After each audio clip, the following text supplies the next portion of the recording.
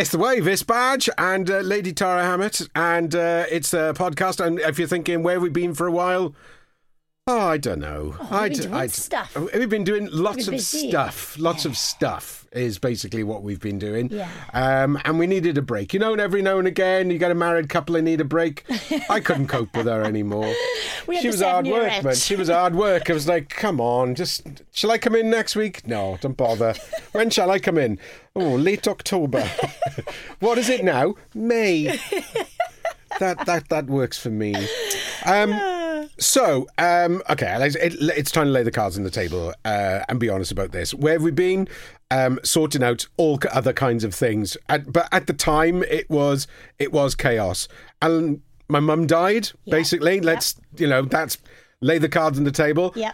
It was, I think, well, no, there is no thinking about it. It was the most horrendous time, I think, of my entire life. Yeah, of course. Something I wasn't really prepared for, even though I was prepared for it. My mum had dementia, she had Alzheimer's. And it was one of those things that even though people kind of go, well, you knew that was going to happen, right? Yeah, I knew it was going to happen, but it's still a shock when it happens. Oh, my gosh, of course. And, the only thing I can compare it to, and we've talked about this many times before, but when you get that big rush when you have a project that's on the go, that's a target, and that might be a work-related thing. It may be a personal thing, whatever it may be. It may be childbirth or whatever. Yeah. But when you actually cross that boundary of what you anticipated happening and you just kind of fall over the line, everything else just goes to pieces. Yeah. Absolutely, utterly exhausted, tired. I was off for nearly 2 months. Really? I just was not prepared for what had happened there. And to think things through in my head, I just needed time out. Yeah. And I think that just had to happen. And I made some massive changes in my lifestyle. That's good. Made sure that, I work 6 days a week. And I probably work, I don't know, in that 6 days, probably 60 hours, maybe more. I was doing that. But I made sure that I diarised time for me on my own. Yeah. And don't get me wrong, I used to get time out and I used to do that. I'd go out and I'd do the running, or it would be cycling, or, more recently it was getting out and being on the motorbike, that time out thing. But I really didn't do it justice. And a lot of the time, I think a lot of people can do this. That you think, I will go running at 6 o'clock and I will feel better out 7 o'clock when I come back. But I was in the position where I'd say, right, okay, well, I will go and I will do a walk, and I will go and walk 5K at 6 o'clock. And then when I came back at 7 o'clock, I hadn't actually really thought about all of the stuff that I needed to think about in order to decompress over that hour. And I think a lot of people... It's a really strange thing. Grief is just a really weird thing that no matter how many times I've experienced it in professional life, in my personal life, on lifeboats, you meet people all the time that you have to console, and you kind of go, I'm so sorry for your loss. But until you actually experience it yourself, it's like a little club. All of a sudden, you really empathise with people. You really understand exactly what the confusion is, the loss is. What on earth do I do next? Where do I go from here? Yeah. And also, you have people that come along and they really show themselves for what they are. There are people that jump a million miles, will do absolutely anything to help you. Yeah. But you don't really... How do I describe it? I didn't really want it. Yeah. I was like, people say, oh, come out, come and meet me. Let's go for a coffee. Let's go for a walk. Let's do this, let's do that. And I'm like, I understand completely where you're coming from. I get that you really want to help, but I'm not good company at the moment. Yeah. I really don't want to be around other people. Yeah. I just want to be on my own. And I think that was probably one of the most difficult, the 2 months I was off, and then it took about another 2 months to get back into work and the swing of things and being a bit more positive about life and all that kind of stuff. I think it was one of the most difficult times. Well, I know it was the most difficult times of my life. Yeah. And it's a bit of a strange thing, but I was kind of grateful when it came to the point where every now and again, I just think, actually, I'm just going to take 2 days off. Yeah. I'm going to, on Friday, and, I know everybody, most people get the opportunity to do that, but I just think, Saturday won't be enough for me. I need to have Sunday off as well. I need Saturday to decompress and Sunday to go and lay in a sofa and do nothing. Yeah, absolutely. And it's just been one of the most bizarre journeys I think I've ever made in my life. Yeah. Puts things into perspective, though, doesn't it? Puts things into perspective, makes you think about what your life goals are, where you're going, what do you do, what happens next, everything. Yeah. It just completely changed it. Life-changing. Absolutely. And the most important thing is taking that time out, isn't it? You know, I know obviously we were joking in the beginning about us not being together, but you've got to have that space and time. And all of these people that were, you know, lovingly wanting to care for you and come and spend some time with me. But it just takes empathy and patience, doesn't it, at times like this? And I think, you know, when lots of people suggest, you could go to a group. Oh, God, people to suggest yoga, flipping out, go away. And that's me being polite. I'm sorry, but yoga does not do it. It's not. You're not in that zone. You know what I mean? Yeah. But there are lots of people that give you lots of different suggestions for stuff, and while you kind of appreciate it at the time, I got to be honest. One of my mates came to me one day, and he just went, "Go and phone this guy because you're going to talk to him, and he is going to change your world." Yeah. And he did. I sat down, and we had conversations, and.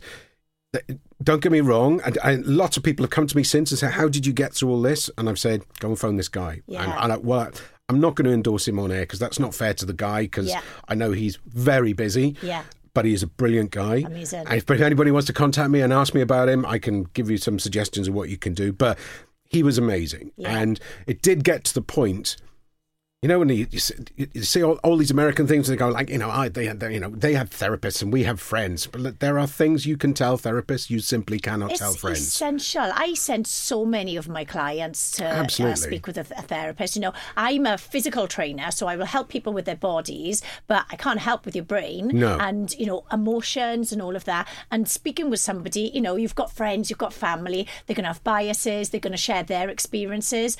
This guy is professional in what he does, and you need somebody that's completely brand new, knows what he's doing. Absolutely. Get away from it all. He answered questions I didn't even know I was asking at the time. And also in that position of, you'd think, it's 4:00. I've got to go and see him. I've got to go at 5:00. And I didn't get a lot of sleep last night. And this is going to be so exhausting because I know I'm going to have to tear my life apart for the next hour, 2 hours, whatever, and then put it all back together again. And I just don't know if I've got the energy to do this. And, you know, in the same way that you absolutely dread when it's hammering down rain and it's dark going out for a run, but when you come back, you feel a million times better. Yeah. It was like that. Like that, yeah. It was exactly like that. You come back and you just think, oh, I'm so glad I did that. And Laura would say, so, you know, what did you talk about? And I go, I can't remember. But that's good. Because there was like millions and tons of stuff that would be going on. And it takes you to a lot of pain, doesn't it? Yeah, it does, like you say, with referring to the running thing, you know, people find it hard to motivate themselves to do things which are ultimately going to be very beneficial for them because it's uncomfortable. It's an uncomfortable position to be in. You know, that's what you were doing. Time and time again, I've said this. It gets to this time of year. I love this time of year. Don't get me wrong. I hate Halloween. I can't stand it. I absolutely detest everything about it. Yeah. All I want is a Swede. I cut the lid off. I carve it out and put a black bag on me and woo, I'm a witch. Happy. Yeah, that's it. I haven't even done that. I can't stand that. But I love the fact that it's dark, and when you want to go out and you can get 2 hours of exercise done. Don't get me wrong, it sounds like I'm just so unsociable, but it means you don't have to talk to anybody. Yeah. You can go out and, you know, if you want to run, you can run. Nobody can see you. It doesn't make any difference. If you want to walk, you know, the entire length of the park or the prom or whatever, you can do that, and you haven't really got to talk to anybody. See, no, that's my biggest nightmare, that is. I'd rather it be summer to go for I'd be scared doing that. But it has to be, you know, I don't get me wrong, I like it to be well lit. Can't see the boogie monster. Don't take away from this badger likes to hide in dark parks. That's not where I'm coming from at all. I want to, you know, I just want to get out and do it, but I want to feel safe. Yeah. You know what I mean? You know, but also there is that thing that, you know, if you are self-conscious about your body, and let's face it, you've got a body like mine, you're self-conscious about it, then you're going to go out and do stuff that you wouldn't normally do. Yeah, totally. And that does make a massive difference, I think. You know, the focus throughout the summer if you're body confident, whatever shape you are, the focus of the summer is a little bit of show and tell. You know, this is what I look like, this is what I did. But as they say in cycling terms, you know, winter miles make summer smiles. So cool. Okay. This is the time to do it throughout the winter. That's when, and a lot of the time you find people, you know, people say, I get seasonal affective disorder because I get, you know, the dark nights and stuff, and I need the lamp.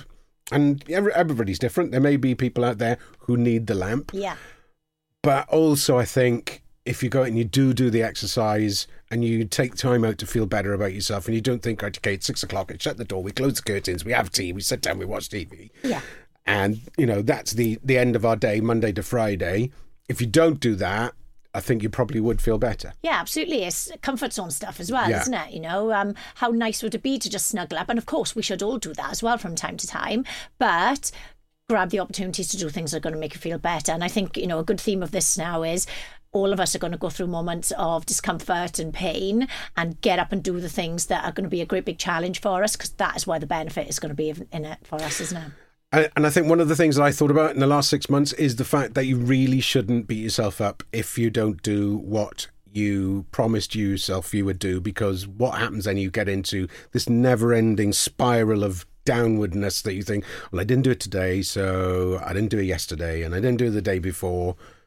And then you just don't get into the habit of being positive at all. Of course, and you look back on your life and you've beaten yourself up for absolutely. The whole time. Was it really worth beating yourself up for the last 20 years? No, you know. like, I ate toast, I'm so bad, I'm a loser. I didn't exercise. And all of these fights. One of the things that happened to me whilst we were on our tiff break, I've just found out. We didn't have a tiff. Is I turned 40. For me, you know, that became a time where I started to reflect a lot on my life. What have I done? What haven't I done? And I know a lot of people kind of do look back then and think, right, that's it now. I'm going to make sure that from now on I do X, Y, and Z. So use these things that happen in our lives as driving forces to A, put it in perspective, and B, don't repeat the last 5, 10, 15 years of negative self-talk and not getting up and doing things that are going to serve us, and actually take action on all of these things. Okay. Now, it's been a while, I know, so we haven't got a lot of questions at the moment. So we're recruiting for questions is basically what we're looking at here. So if you do have questions for us, do get in touch. You can are you still your website? I have, tarahammett.com. She's got another podcast as well, by the way. She's not told you this, but she's gone rogue. That's what's happened there. She's gone rogue. And I just want to be everywhere. I just get it. She was total dominance. I understand how that works. I'm going to get in my car soon and drive to places. Don't look at anything else that she's done on Facebook, because she'll just start moaning about her kitchen. And you're like, please, come on. Everybody goes through it. Everybody goes through. There are things that everybody goes through in life: birth, death, and kitchens. And potty training at the same time. You're doing potty training? Yes. How's that coming along? Well, the number ones went amazing. He did that very well, so well done, Danny. But number two's not so good. And we are still in a bit of a massive learning phase on that. So it isn't ideal when you haven't got a washing machine. What's the problem with the number twos? He just won't go on the toilet. I think he's scared. Sophie's the same. Soph's 19 now, so she'll love us for telling this. She doesn't mind. She doesn't mind. We had a poo party. That worked. Well, we are having poo chocolate in our house. Really? I don't want any. Happy Halloween. Hey. Trick or treat. It's always a trick. It's always a trick. So we had all the family around and some friends, which was quite bizarre. And I was like, Sophie came downstairs and she was like, I need to go to the toilet. I was like, yay, let's all go to the toilet with you. Oh my gosh, she's going to kill me. The poo party worked. And well, we have poo presents, poo chocolate, poo chocolates, and poo stars, which we draw on the fridge. Excellent. I wondered what those were. Yes, that's what they are. Okay, so if you've got questions for us, do get in touch. Tara Hammett, you can do that via taransformation.com. Tarahammett.com. Tarahammett.com. Or via thewave.co.uk. Lovely.